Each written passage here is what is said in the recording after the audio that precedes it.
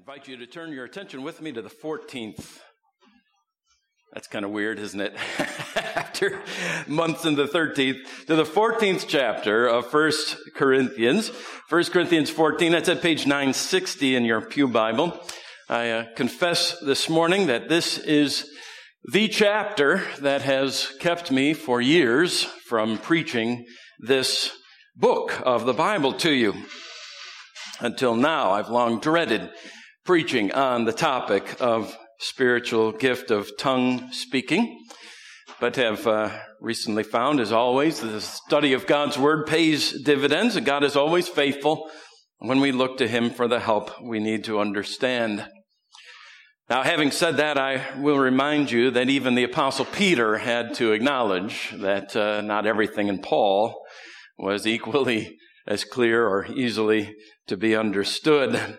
This chapter, I think, must be in that list of scriptures with which good and devout Christians have struggled and have often, and in recent days even more, especially in the last century or so, over this particular chapter and this matter have disagreed. So if we struggle a little bit with some parts of Paul's letters, including the text before us, well, that's okay. We find ourselves in very good company. Before we get to the reading, may I also remind you briefly of the flow of this letter, the sense of which we may have lost since we slowed our pace to that of a snail's over the last couple of months in 13. Back in chapter 12, you remember, Paul wrote to the Corinthian church about spiritual gifts, and he listed there several spiritual gifts and encouraged them in the knowledge that the Holy Spirit gives and empowers many and various gifts, apportioning to each one individually as He wills. Paul urges them and us to use our spiritual gifts for the benefit, for the sake of the body of Christ, of which we are members, for the welfare of the church of Jesus Christ. Not leaving that theme behind, however, he urges us to pursue the higher gifts, the more excellent way, which brought us into chapter 13, where we've spent many weeks on love, the greatest of all, as he calls it. Why he has been at such pains to emphasize the importance of love, uber alles, over all, is self-evident in this letter, because the hallmark, or perhaps I should say better, the great blemish on the Corinthian church, what has bedeviled her congregational life, has been her selfishness and the selfishness of her members, each one marked and marred, so many of them in the congregation together by selfishness, and nowhere has that been more clearly demonstrated than in the use, or rather I should say, the abuse of spiritual gifts. Each one is trying very hard to rise above the other, and apparently the gift of tongue speaking has come to be viewed as preeminent. For whatever reason, this particular gift of all the gifts has risen to this level of over other gifts in importance. Tongue speaking has come apparently in Corinth to become the touchstone, the high water mark of really spiritual people. I'm really spiritual because I speak in tongues. I'm a real Christian, you see. I'm worthy of that name, and apparently others had acquiesced in that view as well. Well, chapter 13 has been Paul's corrective for the selfishness, including the matter of selfishness and with regard to spiritual gifts and tongue speaking in particular, which, by the way, has made its appearance even twice in the love chapter, you might remember. Remember that he made the point early in the chapter that the speaking in the tongues of men and even of angels is nothing. He says, it's nothing. It's nothing without love. Just a bunch of aggravating noise, he went on to say. Banging gongs and clanging cymbals. That's all your tongue speaking amounts to. Without love. Furthermore, he pointed out near the end of the chapter that tongues would cease, whereas love will never end. Well, now in chapter 14, he's turning more specifically to this matter of the spiritual gifts of tongues, but he's not left love behind, as we shall see when we pick up at verse 1 of chapter 14 after we pray. Father, we come to some things in your word that are more difficult to understand and to grasp. And so we pray, Father, for understanding. We pray that you will guide us in truth, that our worship may be, from beginning to end, worship rendered, as our Lord said to that dear Samaritan woman by the well, in spirit and truth. For we ask it in Jesus' name. Amen. Long reading, 33 verses, 1 Corinthians 14. Pursue love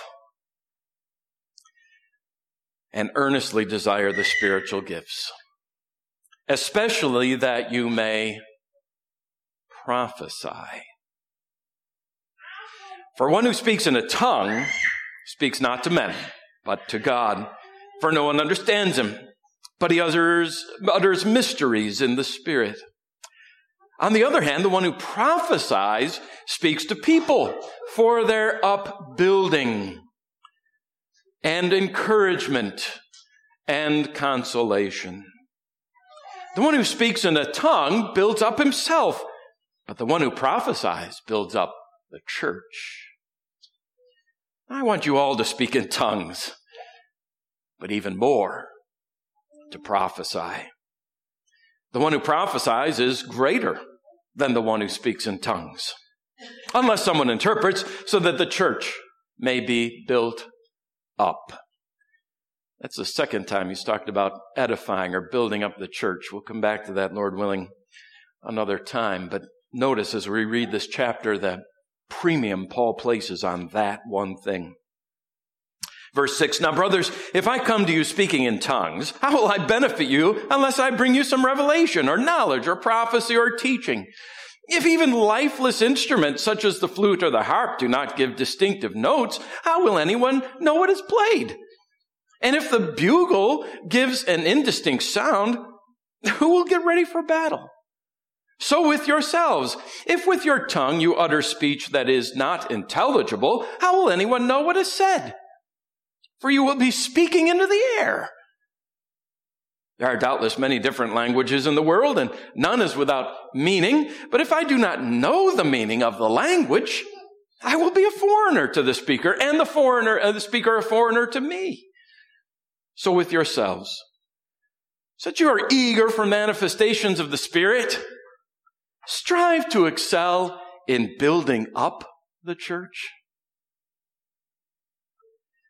Therefore, one who speaks in a tongue should pray that he may interpret. For if I pray in a tongue, my spirit prays, but my mind is unfruitful. What am I to do? I will pray with my spirit, but I will pray with my mind also. I will sing praise with my spirit, but I will sing with my mind also. Otherwise, if you give thanks with your spirit, how can anyone in the position of an outsider say amen to your thanksgiving when he does not know what you're saying? For you may be giving thanks well enough, but the other person is not being built up. I thank God that I speak in tongues more than all of you. Nevertheless, in church, I would rather speak 5 words with my mind in order to instruct others than 10,000 in a tongue. Brothers, do not be children in your thinking. Be infants in evil, but in your thinking, be mature. In the law it is written, by people of strange tongues and by the lips of foreigners will I speak to this people, and even then they will not listen to me, says the Lord. Thus, tongues are a sign not for believers, but for unbelievers, while prophecy is a sign not for unbelievers, but for believers. If therefore the whole church comes together and all speak in tongues, and outsiders or unbelievers enter, will they not say that you are out of your minds? But if all prophesy and an unbeliever or outsider enters, he's convicted by all. He is called to account by all. The secrets of his heart are disclosed. And so falling on his face, he will worship God and declare that God is really among you. What then, my brothers? When you come together, each one has a hymn, a lesson, a revelation, a tongue, or an interpretation. Let all things be done for building up. If any speak in a tongue, let there be only 2 or at most 3, and each in turn, and let someone interpret. But if there is no one to interpret, let each one of them keep silent in the church and speak to himself and to God. Let 2 or 3 prophets speak, and let the others weigh what is said. If a revelation is made to another sitting there, let the first be silent. For you can all prophesy one by one, so that all may learn and all be encouraged. And the spirits of prophets are subject to prophets. For God is not a God of confusion, but of peace. We begin today to tread the ground of 1 Corinthians 14. I want first to issue a couple of caveats and then make an attempt at a couple of definitions. In fact, I want to issue something of an apology right now from the start, because that is all we're going to have time for this morning. A couple of caveats and a couple of definitions. I hope, the Lord willing, to return next week to get more into the meat of this chapter, and I plead with you for your patience and for your perseverance through this one this morning. For those of you who are prone to drowsiness during the sermon, or maybe somebody nearby can give you a nudge when it's finished. And if you suffer insomnia, by the way, be sure to get a CD of today's sermon. It will solve all your ills. First, the caveats. I begin with the wise counsel of our contemporary Dr. J.I. Packer. I've heard him quoted as saying this: in this area of study, where undue dogmatism is unwise and spiritual sensitivity is vital.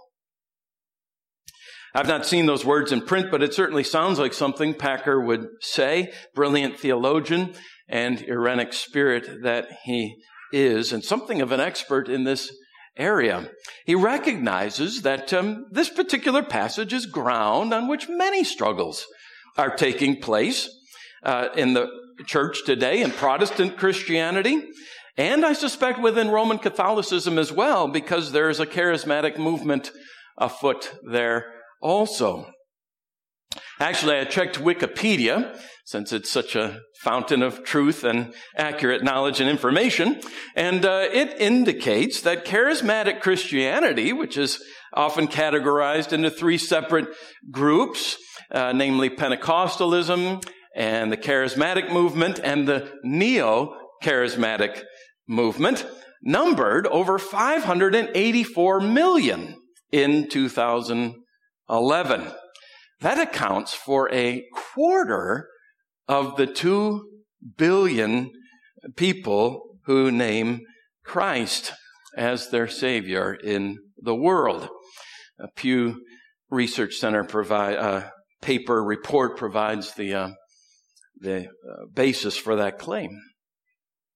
Charismatics, you may have guessed or perhaps know from experience, take a different view of this chapter from other Christians, from most other Christians, that most Christians have taken throughout the centuries or even still today. But the sheer size of the number of charismatics, combined with what we've just spent the last 2 months studying on love, gives us ample reason, doesn't it, to treat this topic of tongues as sensitively and lovingly as we possibly can. Another caveat for us to make and to keep in mind, to continue in the spirit of Peter's assessment of Paul's writings, specifically that there are some things harder to understand in his letters. We have this observation from John, the golden-mouthed preacher, Chrysostom. All of us must feel the force, I think, of this great 4th century church father's assertion, who preached his way through this letter some 1,600 years ago, that, quote, "This whole passage is very obscure. But the obscurity arises from our ignorance of the facts described, which, though familiar to those to whom the apostle wrote, have ceased to occur." Well, if this passage was obscure to the church fathers just a few hundred years after it was written, then with almost 2,000 years separating us from the original situation, we can expect some difficulties too. And with those caveats in mind, I would like to venture now a couple of definitions for us. Those of you who've studied forensics and public debate, you know how important it is before you enter into the discussion to define your terms. What do these words mean so that everyone understands the meaning of the words we're using? I'm not entering into debate here in the pulpit, but it will help us to define 2 terms today: prophecy and tongues. First, prophecy. And immediately you ask, well, why are we defining prophecy? I thought the topic du jour was tongues. Yes, but that's not the only gift that Paul has in mind here in chapter 14. In fact, before he even mentions tongues, he emphasizes the priority of another spiritual gift of prophecy over tongues. And he'll keep that priority all through this chapter. Verse 1, "Pursue love and earnestly desire the spiritual gifts, especially that you may prophesy." So if in the whole context of tongue speaking, of the tongue-speaking debacle that bedeviled the Christian congregation at Corinth, Paul lays a greater emphasis on prophesying over tongue-speaking, then we must understand what he means by prophesying. Now, at first you think, well, it's not very difficult to define prophecy and prophesying, but it can be, and as a matter of fact, it is. Many people say, many theologians and exegetes say, well, prophecy just amounts to preaching. That's the equation. Prophesying is preaching. To prophesy means to preach. But as soon as you say that, you've got a problem. Something of a problem, because it's doubtful that Paul meant to say that the congregation should be chock full of preachers. Now, there must be preachers, of course, but who even wants a plethora of preachers, right? One of the necessary evils of this life. Then there is another way that prophecy is defined, and that is foretelling. A prophet might say by definition, we might say rather, foretells the future. And that does cover a good deal of biblical prophecy, doesn't it? Foretelling, telling what is yet to come. But as much, if not more, of prophecy in the Bible takes the form not so much of foretelling as forthtelling, of proclaiming God's word, not predicting the future, but telling forth God's word, applying God's word to one situation or another, to one person or another, one people or another. Isn't that exactly what's happening in verse 3, where the one prophesying is speaking to the people for their upbuilding, their encouragement, their consolation? What is more, prophecy is understandable language, even to an unbeliever. Even unbelievers can understand prophecy in their language. Even an outsider, according to verse 24, whereas tongues amount to nonsense.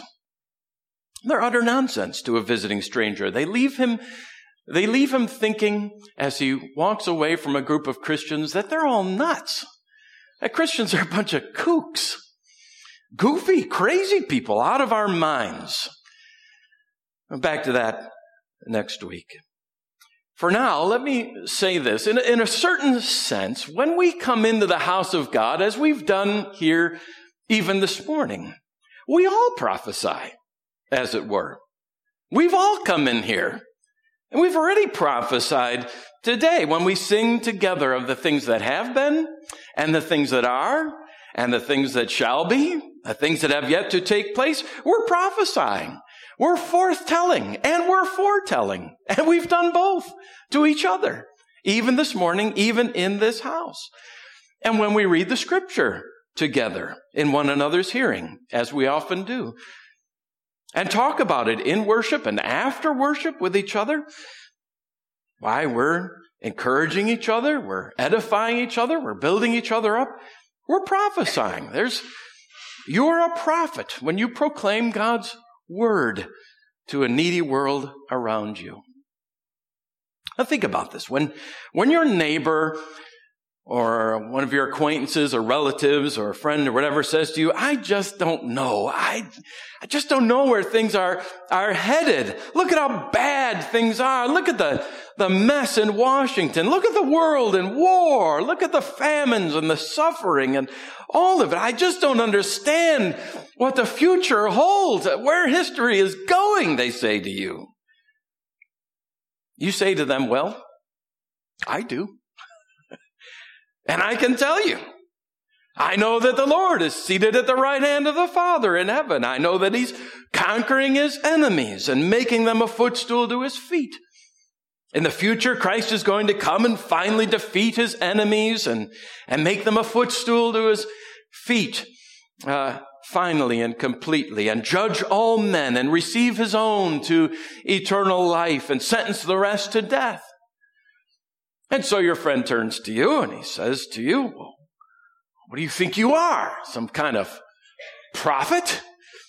And you say, well, as a matter of fact, since you bring it up, I am something of a prophet. I am bringing God's word to you. Where did you learn all these things he wants you to tell him?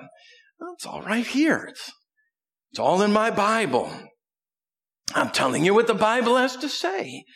Whether that uplifts you and encourages you or consoles you or challenges you, convicts you, calls you to repentance and faith. That's what it means to prophesy. And the fact that some of you in this room, the fact is many of you are particularly gifted for it. I know that because I've seen you in action. Second, what do we mean, or more importantly, what does Paul mean by this tongues? What precisely is the gift of tongues that has presented so much difficulty in the Corinthian context in which Paul is trying to bring into check in the church? Well, Paul doesn't supply us a technical definition here any more than he did in chapter 12. He assumes that his readers know what this means. So, since, as Chrysostom put it, it is rather obscure to us, we're going to have to engage in a little bit of investigation, a little detective work. Exegesis of the Bible calls us to do that sometimes, doesn't it? Makes of us something of sleuths. And so we investigate Scripture, and in doing so, we apply the principle that Scripture interprets Scripture. We use Scripture to interpret Scripture. So what is tongues? What is tongues elsewhere in the Bible? Well, we go to Pentecost. You remember that? In Acts chapter 2, it's recorded, the account wherein the apostles gathered all together in one place. They heard the sound like a mighty rushing wind in the place, filled the entire house when they were sitting. Cloven tongues of fire appeared on their heads and rested on them, and they began to speak in tongues as the Spirit gave them utterance. What were those tongues? Well, it becomes evident very quickly what those tongues were. They were other languages, because the Jews had gathered there from all over, from many different nations to celebrate Pentecost. All these different speakers of all these different languages. And they were all amazed, these people were, to hear the gospel in their own language. To hear these Galileans speaking the Parthian, in the Parthian language, and whatever the Medes spoke, and whatever was spoken the Egyptian place, they spoke that language, and the Libyans and the Romans and so on, all these different languages. Tongues, the gift of tongues, according to the Bible, Using Scripture to interpret Scripture is the ability to speak a different language or languages which one has never spoken or never at least taken the time to learn. And that, of course, is what makes tongues so remarkable. As any of you who has studied a different language other than your own native tongue can attest, it is very hard to learn another language. Good grief, some of us haven't apparently even learned English. Not completely, but it takes work.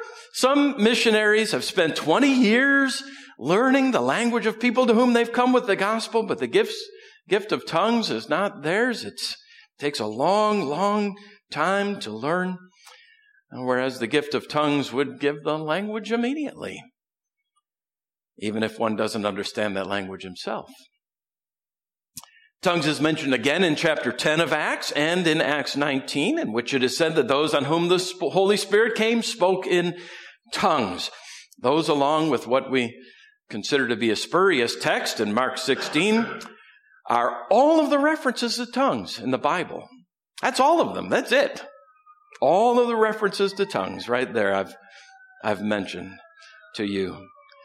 So applying what is clear in the Bible to what is less clear, in other words, interpreting the Bible with the Bible, it seems plain to me anyway, and maybe to you, and you can study this out. You are all sensible people. It seems to me, and the same word, as a matter of fact, is used in both places, that it's referring in both to speaking a different language, one otherwise unknown to the speaker. The interpretation of tongues, then, is a separate gift of the Spirit, must be exercised in conjunction with the gift of tongues in order for it to be, for tongues, that is, to be legitimately used in the gathering of Christians, in church, that is, according to Paul here in verses 27 and 28. If any speak in a tongue, let there be only 2 or 3 at the most. Very instructive, and each in turn. Very different from my experience in tongue-speaking circles, and maybe yours as well. And let someone interpret.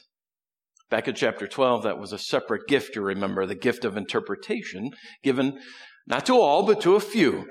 But if there is no one to interpret, let each of them keep silent in the church and speak to himself and to God.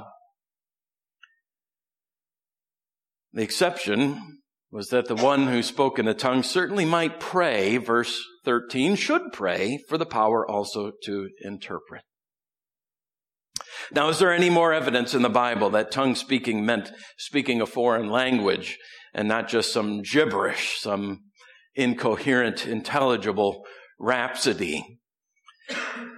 Well, from this chapter in Corinthians, we know, one, that it was uttered, that tongues, what was uttered in tongues were articulate sounds. They are, verses 14 through 17, the vehicle of prayer and praise and thanksgiving. They may not be intelligible or understandable to the people who are hearing them without an interpreter, but they were articulate sounds with specific meaning. Second, they were edifying and therefore must have been in some way intelligible to the speaker, according to verse 4. And third, the words spoken are a form of language, or at least are comparable to other world languages, according to Paul in verse 10. It is not that the words, the utterances are meaningless in themselves, just that the meaning is unknown to the hearer without an interpreter to interpret them. So, we've made the caveats and we've given the definitions. And if the person sitting next to you has zoned out, this will be a good time to give him a nudge. But I do have one thing just briefly to add. You may agree with me, you may agree with what you've heard today, or you may not. This matter can be very divisive, potentially, and of course is very difficult. For that reason, I want to end very briefly where we began, where Paul began in verse 1. In all of our conversation and thinking about tongues, this is the first thing. First words, verse 1. Pursue love. Pursue love. The idea here, the language implies, is to pursue love with perseverance. Pursue love with persistence. That's the most important thing. That's the thing. We just spent 2 months learning this. More important than tongue speaking, more than understanding what the Bible means by tongue speaking, is love. And don't stop. In case you wonder with what kind of persistence we must pursue love, I want you to imagine, if you will, Rebecca's beagle. Rebecca's beagle, Strider. Every once in a while, the door cracks just enough and there's a rabbit in the backyard.